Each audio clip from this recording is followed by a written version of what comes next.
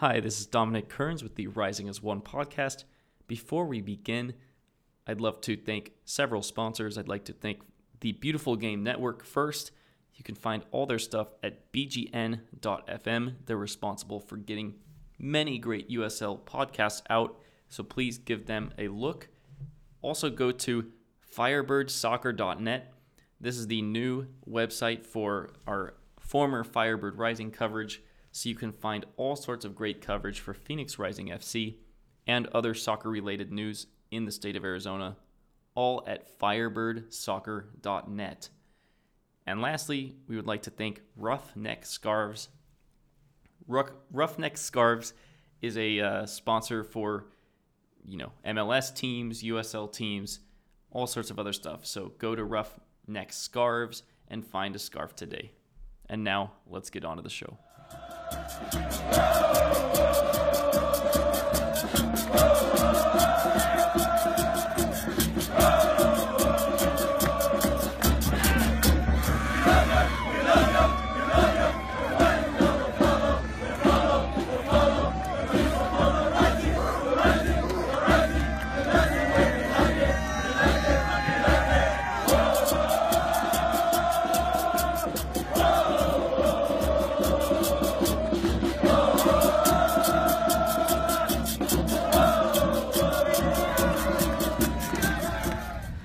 Hello, everybody, and welcome to the Rising as One podcast. This is Jeff Wendt, the editor-in-chief of Firebird Soccer, and with me this week is Kyle Mackey. Unfortunately, Dominic Kearns is away in New York this week, but you will hear from him shortly.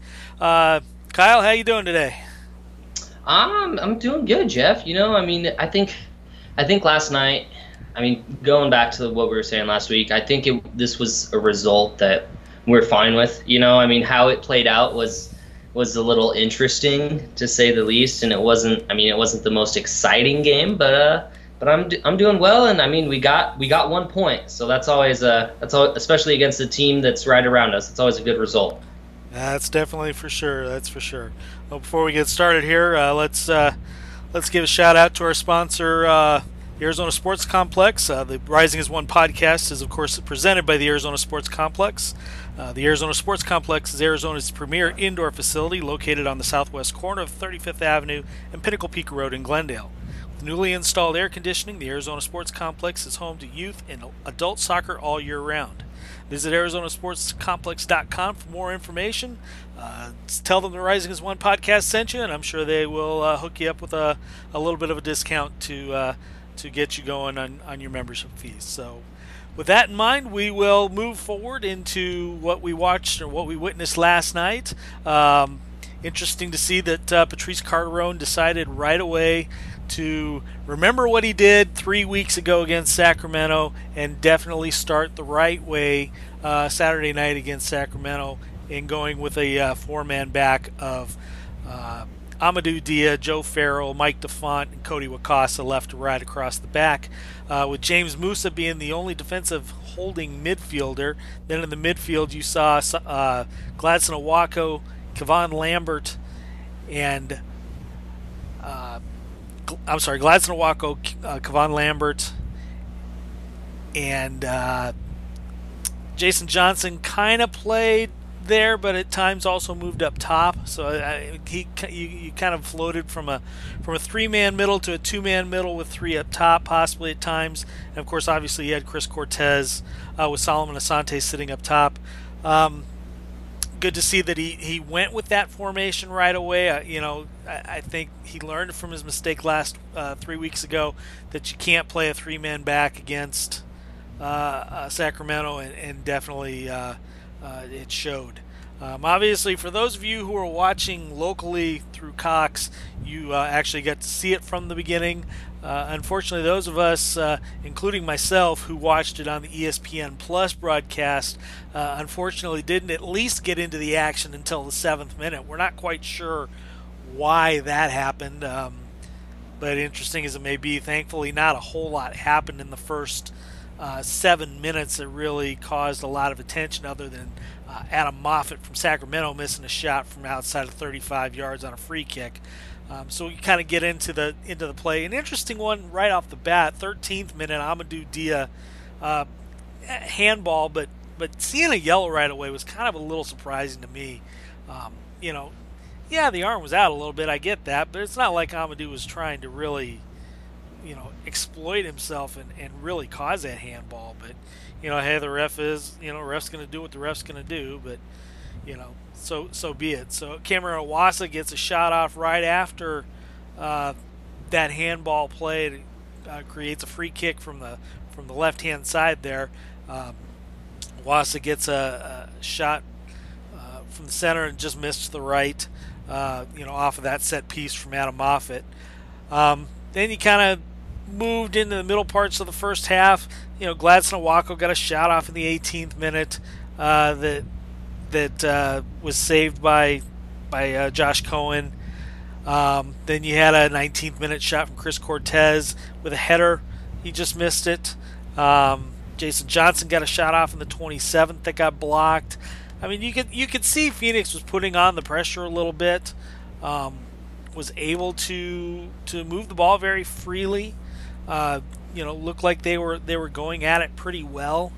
But unfortunately, the biggest play of the first half comes up in the 42nd minute. And Kyle, let's talk about this one real quick.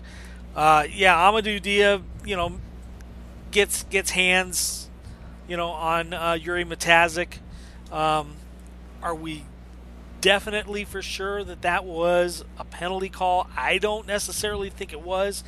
I get it that he extended the hands, but like you said earlier off the air, there really wasn't a scoring chance that they were staring at that time.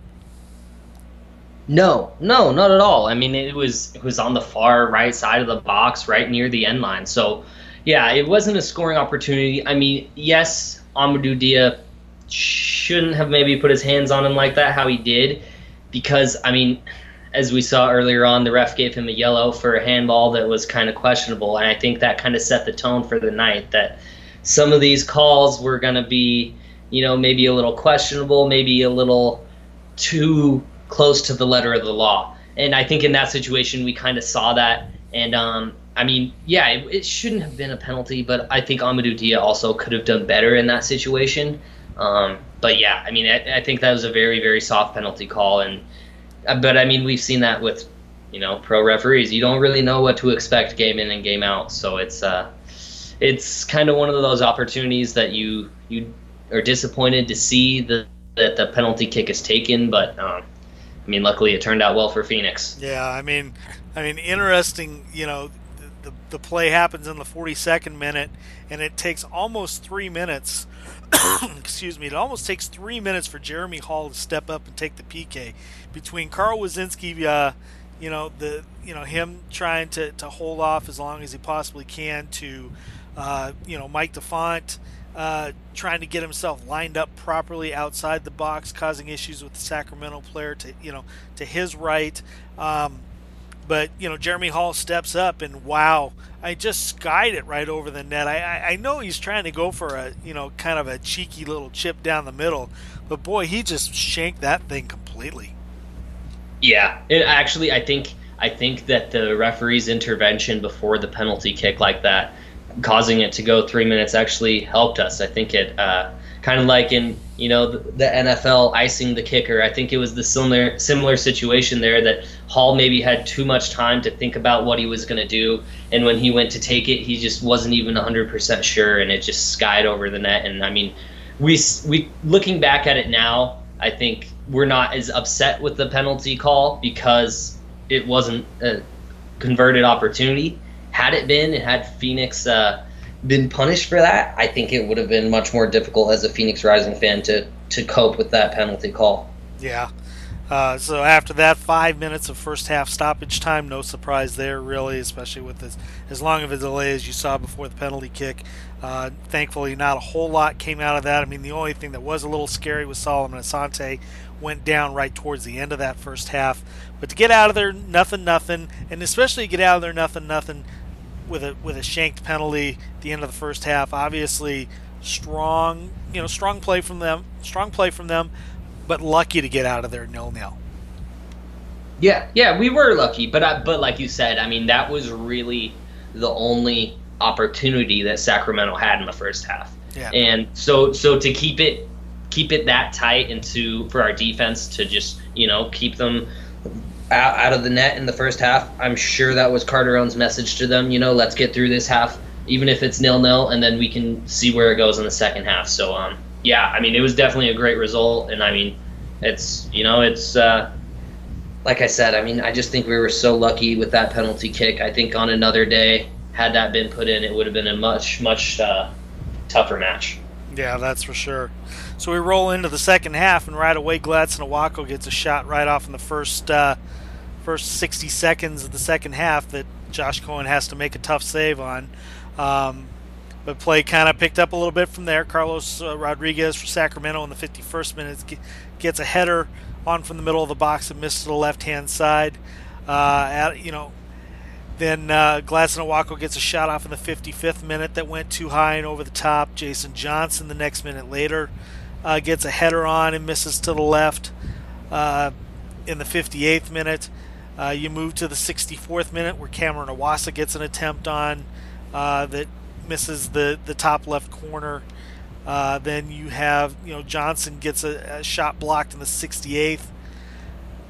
Interesting in the fact that you get to this point, you're 70 minutes into the match, and interesting that Carterone had not made a change at that point. I wonder if part of that is a byproduct of the 10 days off, knowing that he had fresh legs and he felt everything was okay at that point.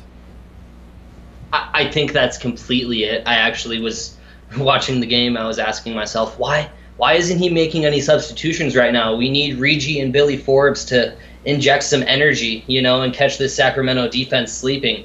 But yeah, I mean, I'm sure it was the 10 days rest. And I mean, he probably was also thinking about how we now have 2 matches in the next week.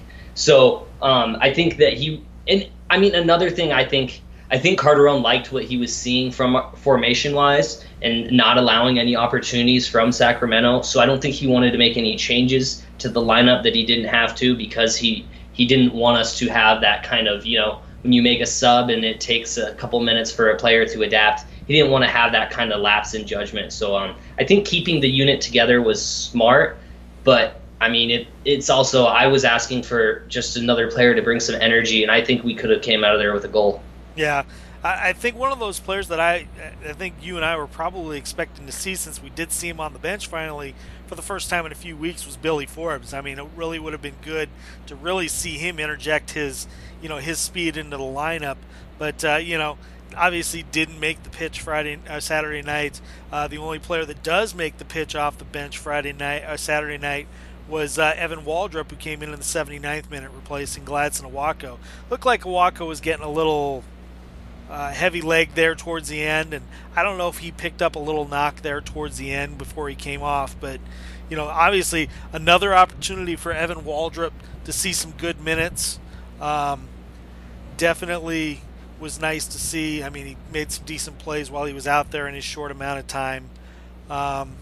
Really not a whole lot else, even after he comes into the match there in the 79th minute. The only thing that really happened, Jeremy Hall had a right-footed shot outside the box in the 88th minute that was close, that missed to the left. But other than that, there really wasn't a whole lot of things that happened after the substitute came in. Some movement up the field. I mean, I think the one interesting one that I wish I want to go back and see again was that late second half call where Cortez was caught offside in stoppage time. It sure looked like that ball was played on pretty well, but I don't know if Chris was offside before getting service on that ball from Jason Johnson. But other than that,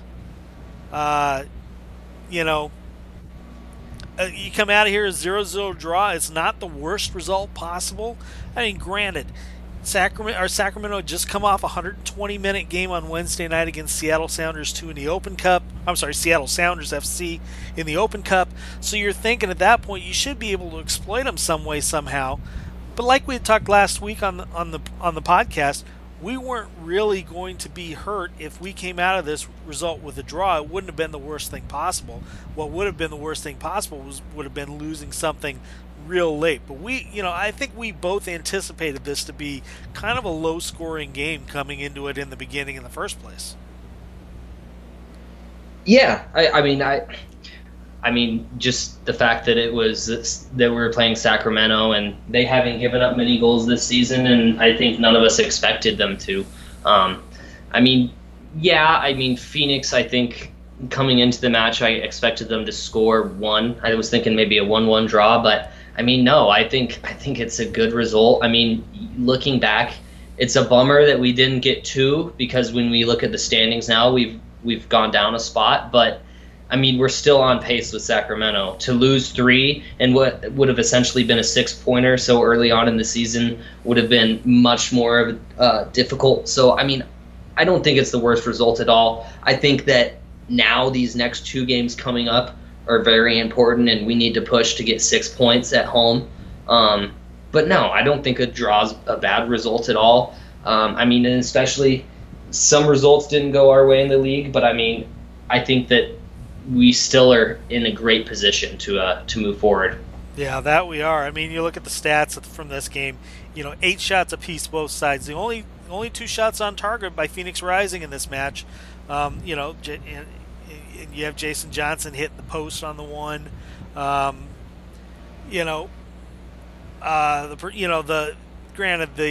The possession doesn't look the greatest, even though it's 53-46. 15 interceptions by Phoenix Rising, which is really good. 3 offsides calls, not quite as good. One thing that did scare us a little bit, 69.5% passing accuracy. That is not normally a good number for Phoenix Rising. That obviously needs to change as you go forward. 22 crosses in the game. That's something we always expect from the boys. There's a lot of crosses to come in from the game. Only 17 clearances last night, which is kind of interesting.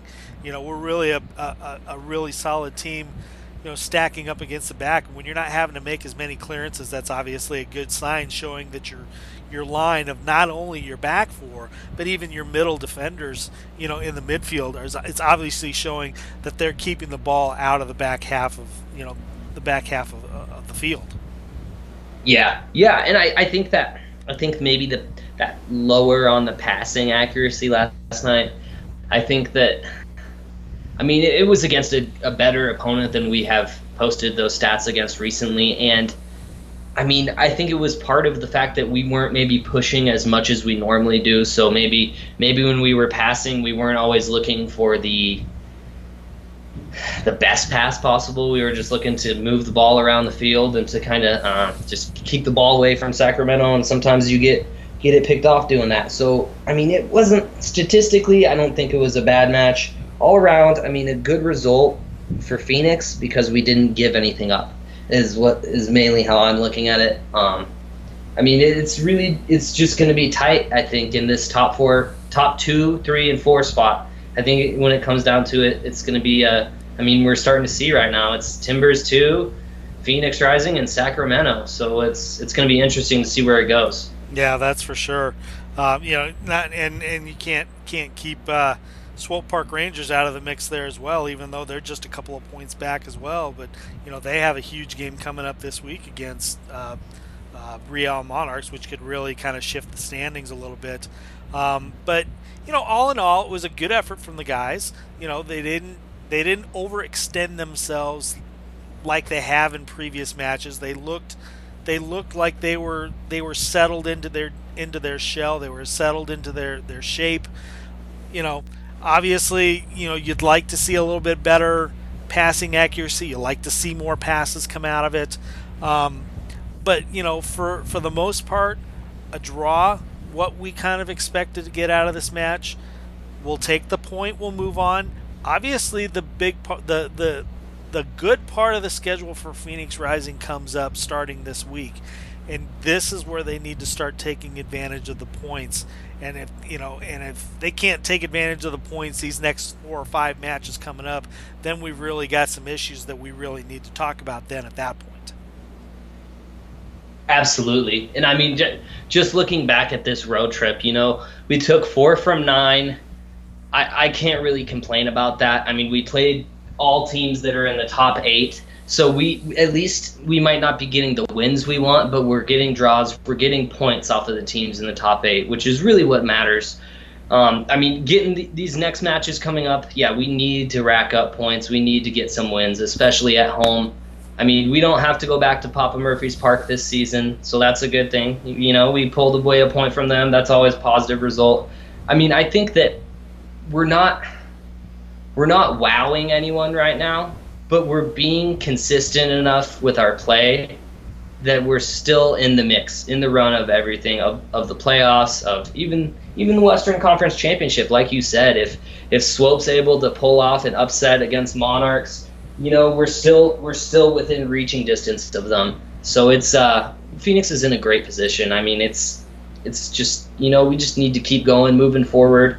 Yeah, we need to focus on these 2 matches this week and get all the points that we can. That we do.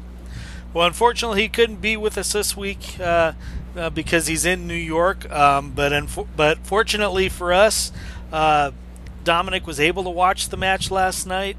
So here are Dominic's comments from New York on last night's match. Hello, this is Dominic Kearns with the Rising as One podcast. I'm speaking from a rooftop in New York City on Sunday, June 10th. I did not see the Rising Sacramento game, but I did see the highlights. I did see the key plays in the match. And I got to say, 0-0 might not be what the people wanted, but in my mind, that's a great result. We showed great mental fortitude. We showed great toughness in denying Sac Republic a goal. I think it would have been a very soft penalty to concede had Sacramento Republic scored that penalty in the late first half. I mean, let's put it very, very clearly. That was not a penalty by Amadou Dia. I mean, they called it that way, but I think he's just being a normal defender there, and the Sac Republic player goes down looking for contact. That would have been a very weak way to lose a match. I think that was a terrible penalty call, but karma saves Rising with that terrible penalty. In the second half, I mean, Jason Johnson comes close to a second goal in 2 road matches, and that would have been a great way to steal a win for our side, but it goes off the bar. That's okay. Looked like we were playing harder than Sacramento the last 20 minutes, 25 minutes, searching for that winner. And honestly, just splitting the points with them in their own building is a solid result. I think some people might be more frustrated with it. We didn't score. Maybe we should have gotten the win there. But in my mind, that's a really solid result. And we have a lot of favorable matches coming up. We have Vegas at home. We have Tulsa at home. We have Orange County at home. And I think our next 1 or 2 road matches are very winnable. So very, very, very nice slate of matches coming up. So big for Phoenix to get that win. I know Timbers, too, got a win, so that puts them in second place now. But we're right there. And, look, at the end of the day, just getting a point out of that match is very solid. And, hey, man, I always find a way to put my 2 cents in. It is 6:15 local time. There are these things called raindrops coming out of the sky. It's sprinkling here, I guess. That's really weird. I am in New York City, and my really good friend from college is getting married in a few hours. So what a weird day. But you know what? Go Rising. Things are looking pretty good. And by the way, if you have not already expressed interest, we are selling T-shirts. Go to the Rising Pod Twitter site, at Rising Pod on Twitter, or contact Dominic Kearns at DomK49 on Twitter. You can even message me, just Dominic Kearns on Facebook, if you're interested in getting an order. Just give me your name and your size, because I got to get a spreadsheet going soon. I will have all the names and the sizes. Okay, I think that's it. Back to Jeff and Kyle for this week. And there's the comments from Rising as One's Dominic Kearns, watching from New York last night. Obviously happy for the result of a draw. You know, it's not points lost. You know, that's the good thing. We move forward, and obviously, like we said, the big games are coming up starting this week. Yeah, and I mean, we talked about it last week. A draw wasn't going to be a bad result. It wasn't the most exciting draw out there, no, but I mean, it was kind of what we expected. I mean, to go in there and to get a win against Sacramento would have been great, but that just doesn't happen very often. They're such a good team at home that, I mean, to go in there and just to keep them off the board and to come out of there with our heads held high, I think that's all you can ask. That's for sure. Well, let's move on to games that we have this week. Obviously, it starts on Wednesday. It's a midweek match this week. It's another dollar beer night, guys, this coming Wednesday. It's Las Vegas Lights FC, the expansion franchise club, coming into Phoenix Rising Sports Complex. They haven't played now. It'll be 11 days since they played last. They last saw the field on Saturday, June 2nd, with a 4-1 win over Colorado Springs Switchbacks. Freddie Adu getting on the board for the first time for his new club in that match. Obviously, getting them a big win. They had been on a rough patch, at that point. They had lost 3 straight and had a draw before that, so really needed a win. Got a big win against Colorado Springs. Now they move forward into this midweek match against Phoenix Rising. Yeah, I'm kind of excited for this match, just to to play Las Vegas for the first time and to see how we match up against them. I think they're a team that I don't think they'll be the toughest to break down, but I also think that, they are dangerous. They have some great attacking pieces, and I'm kind of weary of them, but I also think that Phoenix can come out of this game with 3 points. But it's really going to be interesting just to kind of see, I think, how we match up against them. I think they're a team that they kind of play that unpredictable game of soccer, Las Vegas does. So against a team like Phoenix, who's kind of more consistent in their style of play, it'll be really interesting. Yeah, that it will be. Some players to watch for Las Vegas.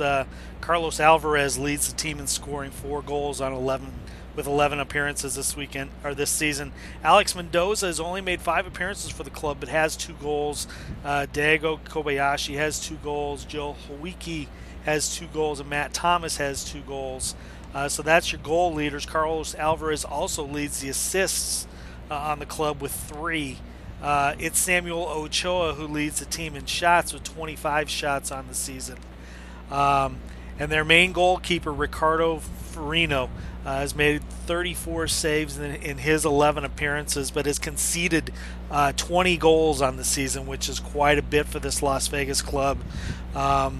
Definitely, I believe that's an area that this Phoenix Rising club should be able to exploit very easily.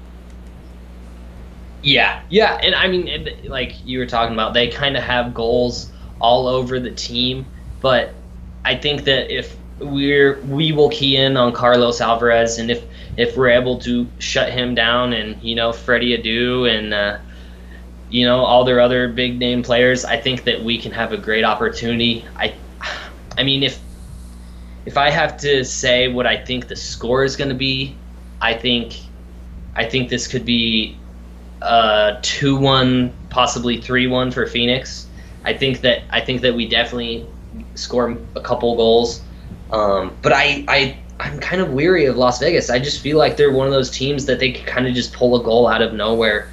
And I just think that Phoenix needs to get off to a quick start, especially at home. The home crowd's going to be pushing. It's been so long since we've seen them. It's dollar beer night, so I think a quick start's going to be key for Phoenix. If we can get a goal or 2 early on in the first half and go into halftime leading, I think that we should have this match in hand easily.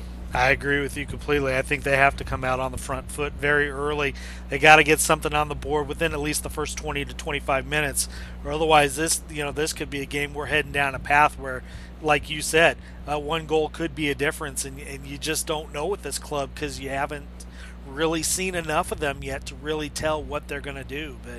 But that's definitely a concern is getting off that front foot early. Yeah, and I mean, I'd like to see Billy Forbes play. I don't know that he'll start because he is coming back from injury. But even in this is a substitute role, I'd like to see him play. But I think that Carterone will probably come out with a strong lineup. I think we might see a 3-man back line. It'll be interesting just because like we've talked about against some of the lesser opponents. We've come out with a 3-man back line versus a 4-man back line like we did against Sacramento last night. So it'll be interesting to see how we line up. But either way, we just need a quick start. Like you said, a goal in the first 20 minutes will go a long way. Yeah, that's for sure. And then we move into Saturday night, and it's Tulsa Roughnecks coming into town, obviously playing them just a couple of weeks ago, getting that big 5-1 win on the road. Definitely got some solid play there in that match. Everybody was seeing a lot of good play. Obviously, for Tulsa, it's Joaquin Rivas that everything goes through him. 6 goals on the season. Nobody else on the team has more than 1. So you obviously know what you're going to get there. Fabian Serta, obviously the number 1 goalkeeper there in Tulsa, 23 goals given up in 12 appearances, but has made 46 saves. So he's really had to do a lot of work. And plus, you also have to remember, this is the only team in the Western Conference that does not have a win on the board yet this season. One of only 2 teams left in the USL that has not won a game this year. Toronto FC2 being the other club that has not won a game this year. 7 draws for this club. So definitely, obviously, 3 points are a definite must here for these, for this game on Saturday night for sure. Yeah, and I mean this situation, it reminds me of what in like college football they call a trap game, to where you play a team that is lesser than you, but they're going to be hungry, and especially given that we put 5 up against them last time, they're going to remember that. I think that, again, in this game, an early start will be key. If we're able to get a couple goals early on in that first half, I think that just like last time we played Tulsa, we'll be able to just kind of pick them apart. But, I mean, they haven't won a game, and they're going to have to try to win at some point. But I think if we can score early, then, we can take away that confidence and kind of deflate them. But if we let this match get into the 60th, 70th minute and it's still 0-0 or 1-1, I really would kind of be worried against Tulsa because, like you said, everything runs through one player, but all he needs is one chance. And, we've seen it that Phoenix has kind of let up some late goals. So I really think that in this game we need to score multiple goals early, and then we could just kind of run riot against them. Yeah, that's definitely for sure. No, I agree with you there. So that takes care of the opponents for this week coming up. We'll move into the scores from this past week for the Western Conference of the USL. Obviously, big result on Monday to start the week off. Real Monarchs got a 2-0 win over Rio Grande Valley to extend their lead up at the top. Games on Saturday. Swope Park gets a 1-0 win over Colorado Springs on the road. A big 3 points that they really needed there, coming off of some efforts that they had. And obviously, the biggest score that really affected Phoenix Rising this week, Portland Timbers 2 goes on the road, gets a 1-0 win at Rio Grande Valley. It was a first half goal from Jeremy Phillips in the 14th minute that made the difference for Timbers 2. I'm sorry, it's Josh Phillips, my bad. Josh Phillips, 14th minute, gets 3 big points for the Timbers, and we just continue to be surprised every week by this Timbers team. Last year could barely do anything to muster up rosters to get points, let alone get wins, and here they are now sitting second in the West after this win Saturday at Rio Grande. Yeah, I think that we can say now this is not a fluke. This T2 team is for real. It's literally night and day versus last season. It's kind of crazy, but sometimes that's what you need for motivation. And I think that they've just really put a focus in Portland on this on this reserve team this year. And I mean, the MLS team's been playing very well too. So I think they're just having some great soccer up there right now. I mean, it's a bummer that Rio Grande could have maybe pulled off a draw or something. You know, T2 getting that win moves us down to third place in the rankings. But I mean, we were talking off air. I think that now these matches against Portland, it's not going to be an automatic 3 or 6 points like it was last season, and it's going to be tough when we play them in Portland and in Phoenix on the last day of the season. So it's going to be interesting to see where they end up. I think they're going to be right neck and neck with us when it comes down to playoffs. Yeah, that is for sure. St. Louis got a 3-0 win over Tulsa, obviously keeping Tulsa winless on the season. Reno gets a 1-1 draw at home against Fresno. And there are 2 games going on today as we tape currently. Seattle Sounders and Oklahoma City are playing. Currently it's a draw at the half. And then later on Sunday night, it'll be LA Galaxy 2 hosting Orange County SC. So that brings us to the standings at the moment prior to the Sunday night game, obviously. At the top, it's Real Monarchs with 31 points off of 13 matches played. They've hit the 10-win mark, the first team in USL to do that this season. It's Portland Timbers 2 in second now, 26 points off of 14 matches played. It's Phoenix Rising in third with 25 points off of 14 matches played with a plus 11 goal differential over fourth place Sacramento Republic, also sitting at 25 points with a plus 4 goal differential. Then you go to fifth, it's Swope Park Rangers at 22 points off of 13 matches played. That's Reno in sixth, 21 points off of 14 matches played. In seventh, it's Orange County, 20 points off of 12 matches played. And currently in the eighth spot, it's St. Louis FC at 20 points off of 14 matches played. Then you get to the bottom half of the table. It's Colorado Springs in ninth, 17 points off of 15 matches played. It's San Antonio in 10th, 17 points off of 12 matches played. Fresno FC is in 11th at 16 points off of 14 matches played. LA Galaxy in 12th, 13 points off of 13 matches played. Las Vegas Lights FC in 13th with 13 points off 11 matches played. It's Rio Grande in 14th at 10 points off of 13 matches played. It's Seattle Sounders 2 at 15th and 8 points off of 11 matches played. It's Oklahoma City in 16th, 7 points off of 12 matches played, and rounding out the Western Conference standings, it's Tulsa at 7 points off of 13 matches played. Obviously, the big standouts here this week in the standings: Portland moves up to second with the win versus draws by Phoenix Rising and Sacramento. And again, you're starting to see that stretch out now. Even when you look at fourth to ninth now, it's now gone to 8 points between fourth and ninth, which is solid. Which is games, and there's no real games in hand there for anybody. But it's 14 points from first to ninth, so you got to feel Real Monarchs are in a really good spot right now where they're sitting. But even if you're a top 4 team, let's say, at Sacramento at 25, you've got an 8-point cushion to Colorado Springs and San Antonio FC, and even 9 points when you drop to 11th place Fresno. So you can really start to see the gap build between the top 4 and the rest of the table. Yeah.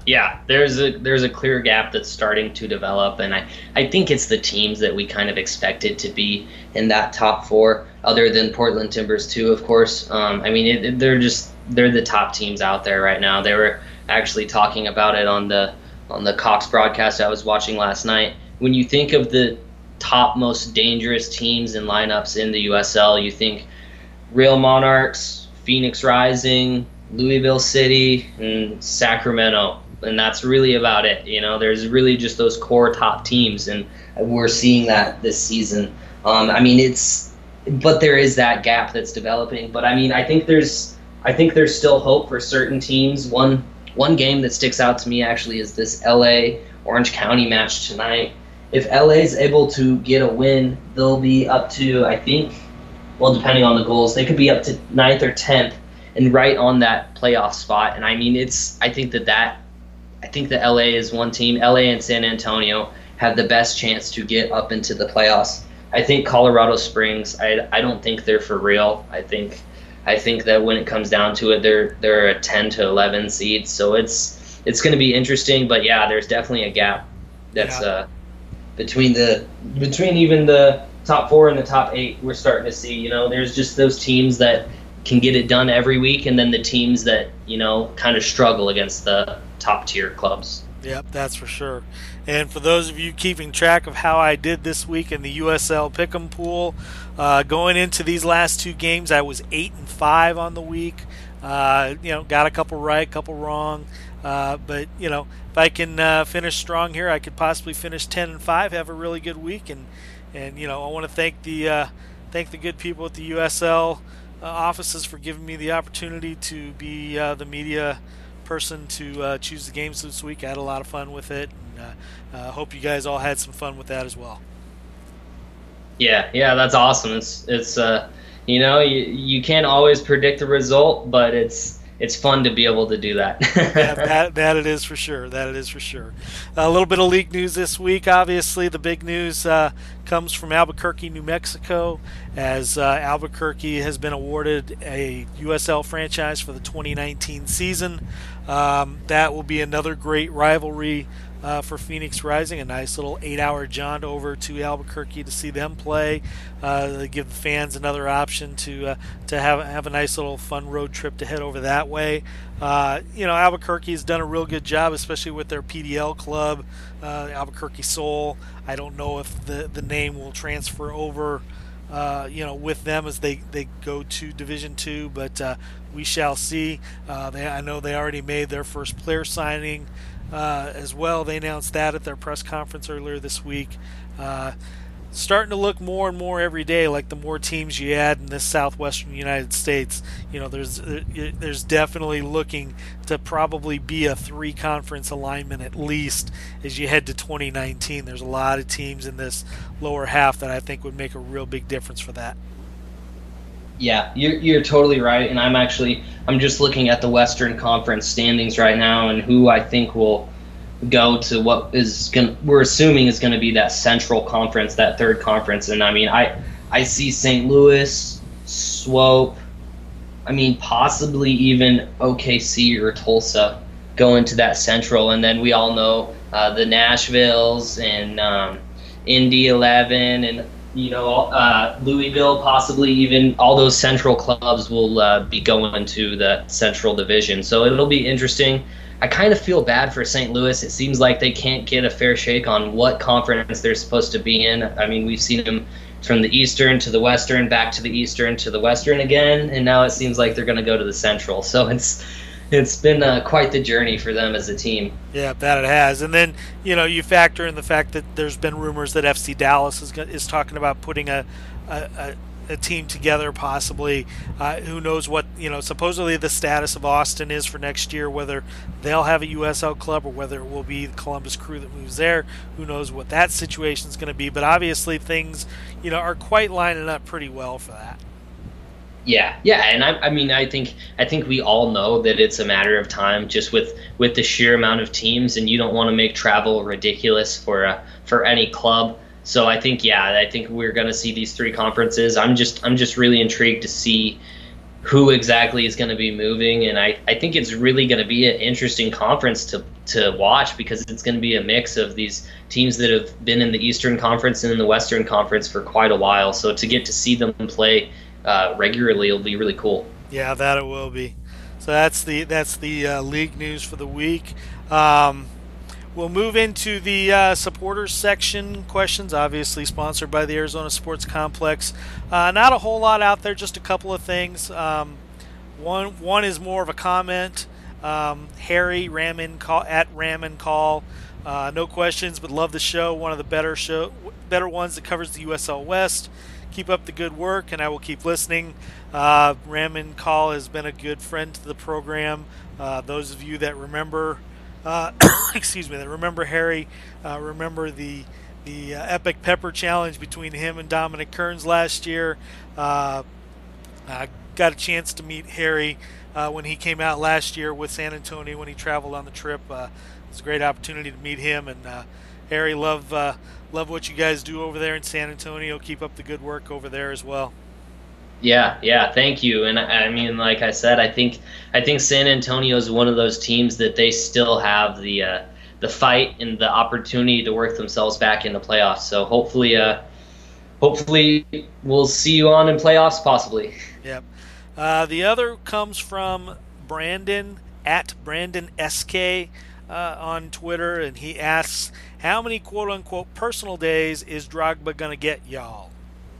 Well, if you hadn't already heard, Brandon, the reason for the quote-unquote personal days is because Didier is over in London at this point. He is doing coverage of the World Cup for the BBC network, so obviously he's going to be doing that for the next month. It wasn't. I'm surprised that, that they would list it as personal on that, but obviously they have to. There are reasons why they list personal on the injury report, but most of the people who were in the know knew that Drogba was going to be gone away for this World Cup cycle and is doing color commentary with the BBC. So we wish him all the best in doing that. But it also gives this club a shot to find those players that can be that difference maker that can fill his role. And obviously, we talked about it a couple of weeks ago on the podcast. We wanted to see where what players could step up, what players could be that difference maker. We obviously saw, Solomon Asante step up and take a free kick that just looked beautiful a week and a half ago in St. Louis. So obviously he's one of those guys that's trying to do that. You've got Chris Cortez, who's been a long mainstay. You got Billy Forbes, who's coming back to the lineup. You've got a host of players out there that definitely want to be that guy that they can say, I can step up in the absence of a Didier Drogba. But, everybody obviously knows at this point. He's winding his career down. He's 40 years old, and he doesn't have the body that he used to have, say, 5 or 10 years ago. So, it's better that he kind of slowly walks away from everything at this point, and so that the club can actually find out things that they can do. Yeah, you're totally right, Jeff. I mean, I think that from a Phoenix standpoint, if we were to have Drogba all this season and then he just leave next season, I think we'd see a huge drop-off in our team's play. Just him being there and on the field, even not on the field, on the bench, it instills confidence into our team. So we definitely we've been needing this kind of adjustment, not even adjustment, a learning period to where we can learn what we can do with Drogba, what we can't do, and what players will take over. I think you touched on all the guys who have stepped up so far. I think that there's still players that could step up. I think we haven't seen enough from Devin Vega. I think we need to see him on the field more. And I mean, Evan Waldrop even, he had that one goal that should have been in against St. Louis, called off. I think that he's stepped up huge just in the fact that he's been getting into the lineup lately. So, I mean, it's definitely, if you're a Phoenix fan, you've known that Drogba's not going to be here all season. He's gonna do his own thing, which is be Drogba, and that's, I mean, especially during the World Cup, I think he's a huge get for BBC, and personally, I'm looking forward to his coverage. But I mean, as far as how many personal days does he get, he's the owner, so he gets as many personal days as he wants. I think that there's no one that could tell Drogba, you be here this day. I think he tells them when he'll be there. I mean, it's Drogba. You can't control him. So yeah, I mean, there's no limit to the amount of days he'll be there. I think we kind of see him more towards the end of the season. At least I hope, just because it will be, the end of his career and his swan song, you could say. And I think, being that he loves this game so much and he loves Phoenix, he's gonna want to be out there. Not only for the team, but just to take in the scenes and to enjoy a soccer match for the last couple times. So, yeah, this summer we might not see the most of him, but I think we get him back in the fall and we'll see him more regularly. Yeah, exactly. I mean, when you think about it, he's been gone for the last couple of matches. I mean, remember, there's only 4 more matches left here in the month of June, and you've only got three matches in the month of July. So, I mean, you're really not missing him for a whole big period of time. I mean, you're going to miss him for it's probably 7-8 games you're looking at this point. maybe close to stretching to 10. But you got to think about it. By the time he comes back in let's say the end of July to the beginning of August, you're looking at fresh legs at this point. I mean, he may be 40, but all this time off, you got to think is going to help him, as you go down the stretch. Yeah, I mean, when he came into Phoenix last year, he came in and he was hot. And I mean, if we all know Drogba, I think we can all expect that he's still staying in shape, even though he's off on duty. I'm sure that he's still keeping his fitness up. And yeah, when he comes back, I think he'll be fresh. He'll probably be, rejuvenated from watching and, talking about the World Cup and excited to get out there himself and to start playing again, because he's a player that just loves the game. So, yeah, I mean, I don't think that this is a bad deal for Phoenix. I mean, like you said, 10 games. I think last season, I don't know how many games we had without him once he was with the team, but it was probably somewhere around that due to injury and other commitments that he had. So, I mean, he's winding down to the end of his career. He's not going to be a 90-minute player consistently, but, I mean, when we have him, we just need to enjoy it and take advantage of every second. Yeah, and just imagine, I mean, if you're still sitting in a spot where you're, where we're at right now, you're a point out of second, but, deep enough, ahead in the top four, you get him back and you're still sitting in that spot in the standings, well, anything's possible that he can help, be that person that could create that extra 3 or 6 points that could mean the difference of being, a second place team or sitting in fourth or fifth. So, I mean, I'm not too worried about it. We have the depth and we have the squad that can do this. Yeah, no, this is the perfect time for him to be gone, because like you said, we can build our depth, players can get some playing time and, improve. And I mean, when we really will need Drogba is the postseason. We'll need his leadership and his veteran knowledge then. So if we can have him then and then have a team that can cope without Drogba or play even better with him, yeah, like you said, we could be an unstoppable force come playoff time. So I don't think it's a bad situation to be in at all. Yeah, I don't think it is either. So that takes care of the supporters section questions for this week, sponsored by the Arizona Sports Complex. And speaking of the Arizona Sports Complex, if you guys are listening to the podcast next Sunday, meet us live out at the Arizona Sports Complex, southwest corner of 35th Avenue and Pinnacle Peak Road in Glendale. We will be doing a live show next Sunday from 10 a.m. to about 11:15, we're going to guess. We're going to be joined by the guys from the PRFC Fan Show. We'll give Mike and Kevin a shout-out here. I'm sorry, Rick and Kevin a shout-out here. And, we can't wait to sit with them and talk about a week's worth of games that we'll have. We're going to, the guys will be there early to watch the Mexico game, for World Cup. We'll tape in between the Mexico game and the Brazil game, which starts at 11. So we're going to try to tape our broadcast in between those two. You might be able to watch it on the PRFC Fan Show's YouTube page. We'll see how that's all going to be set up and everything. But we're looking forward to having a great time. We're going to have our T-shirts out there. If you want to pick up a T-shirt, $15. You can get a look at them on our Twitter site. You can get a look at them on Facebook. We got everything out there. Granted, we have a small order on the first order, but we plan to order more if the if the demand is out there for them. There's some nice looking T-shirts. We'll be wearing them when we get there.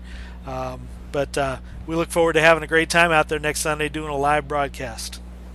Yeah, and I'm not sure, I can't say 100%, but I'm pretty sure that this is the first live podcast for the Rising as One pod, so huge deal there. And I mean, why not just come out and hang out? Like we said, the Germany-Mexico match is starting at 8, and I mean, that's going to be a cracker itself. And then, watch Brazil-Switzerland after we record the podcast. And those T-shirts, I'm super pumped to get mine. I think they're going to be sweet. And I mean, yeah, like Jeff said, we may only have a few right now, but it's supply and demand. If you come out there and buy them all, we could place an order the next day to get you guys some. So it's definitely exciting. Come out there and support the podcast, and just come chat with us if you have a question or just want to see what the podcast is about. It'd be cool to get to engage with everyone who listens. Yeah, it'd be a great opportunity to get to meet some fans that we see you on Twitter all the time and with your comments and everything. If you have the opportunity to come out and see us,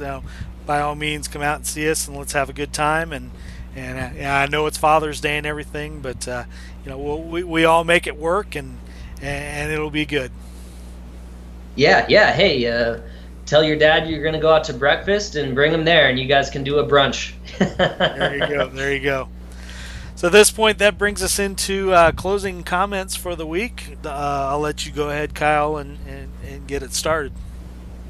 It's not a game to be disappointed about. This result, I think it was the fair result, that's for sure. Yes, Phoenix had some good opportunities, but we were going up against Josh Cohen, who we all know he can make those great saves. And on the 2 times he was called out, he made a save. And then I think our best opportunity was that Jason Johnson shot in the 69th minute that goes off the post. I think that was one where I could really say on another day he puts that in and we walk out of Sacramento 1-0. But a draw is a great result. This club's, we say it every week, we're still in a great position. We maybe haven't gotten all the wins we'd like, but you can't be greedy. You can't win them all.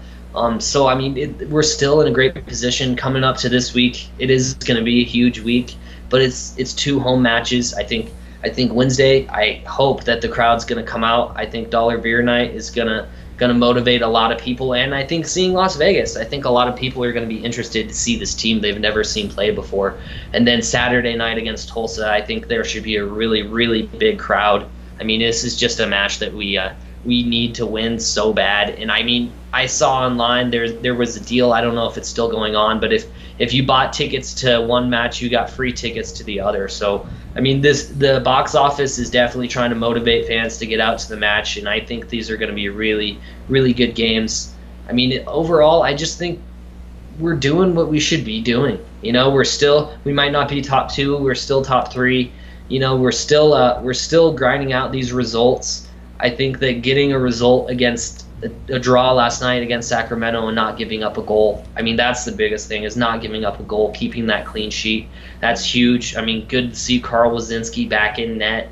I think that we just need to focus. We've been taking it match by match, and that needs to continue to be our approach, because when we just are looking at the short term, we're able to consistently perform. And I think that we need to not worry so much about 6 months down the road or playoffs. If we just keep focusing each match, I think we'll get the results we need. Yeah. The next 6 matches are all very winnable matches. We've talked about Las Vegas, Tulsa, Rio Grande, Orange County, Fresno, Seattle Sounders 2. Those are the next 6 matches on the schedule for this club. All 6 of these are very winnable matches. If you think anything, the 2 matches that would probably scare you the most in that group of 6 would probably be Orange County and Fresno. But even still at that, Fresno, with us was a draw because we went down in man and we fought back and got the draw. Orange County, we played them to a draw because that was the first game of the season we had played. But Orange County is a different team at this point. I think all 6 of these games are winnable, and if we win those 6 games, that would set up a huge matchup at the end of July with Phoenix Rising traveling to Salt Lake to play Real Monarchs, and boy, what a match that could be when you get to that point. But like I said, we're looking way ahead at this point, but obviously, the focus this week is 6 points are critical here. You're playing a Las Vegas team that you're kind of catching, on a lull because they haven't played in 11 days, but they have struggled for a while. You're catching, a Tulsa team that hasn't won a game this season. They've only got 7 points off of 7 draws this season, so that's a very winnable game. These are 6 critical points here that could push us back up to second place in the standings and definitely give us the momentum as we move forward through the end of the dog days of summer here to get us in the right positioning that we need to be as we get down the stretch. But, for the most part, we've got healthy bodies now. We're only a couple of guys out injury-wise, which is really looking good at this point. So, to get Billy Forbes back in the lineup will be key. To get Alessandro Ricci back in the lineup will be key. It'll be great to see this team back at full strength again, like it needs to be, we get to that point, and like we've said, the sky is the limit at this point. So that. Go ahead. I was just gonna say, I mean, you're spot on, and even though I was talking about not looking too far ahead, I mean, if we do win those 6 matches and Monarchs slips up in a match or two, you're right. I mean, that July 29th game in Utah and Salt Lake City could be huge. That could be the Western Conference final right there. It's all how Phoenix takes these next 6 games. I mean, like you said, they're all winnable. They're all teams that we should beat. I mean, it'll really come down to that night and to see how things play out. I think, Orange County, Fresno. I mean, Orange County, I think that being that it's at home, we should fare well against them. Fresno, I know that one's on the road, but I still think that we could pull out a win there. They've not been the strongest team this season. So I mean, we definitely have a great schedule coming up. I mean, one of the toughest parts of the schedule all season that we were talking about in the preseason, it's over now.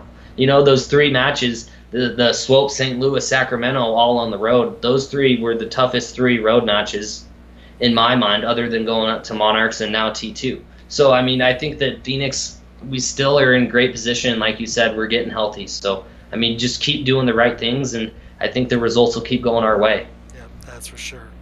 Well, that does it for this week's episode of the Rising as One podcast. We thank Dominic for joining us for a moment from New York City, enjoying a weekend back there. Kyle, thanks for joining him again this week. Can't wait to see everybody next week over at the Arizona Sports Complex for our live broadcast of the Rising as One podcast with the PRFC Fan Show. Look forward to that next Sunday. And until then, have a great week, everybody, and go Rising. Yeah, go Rising.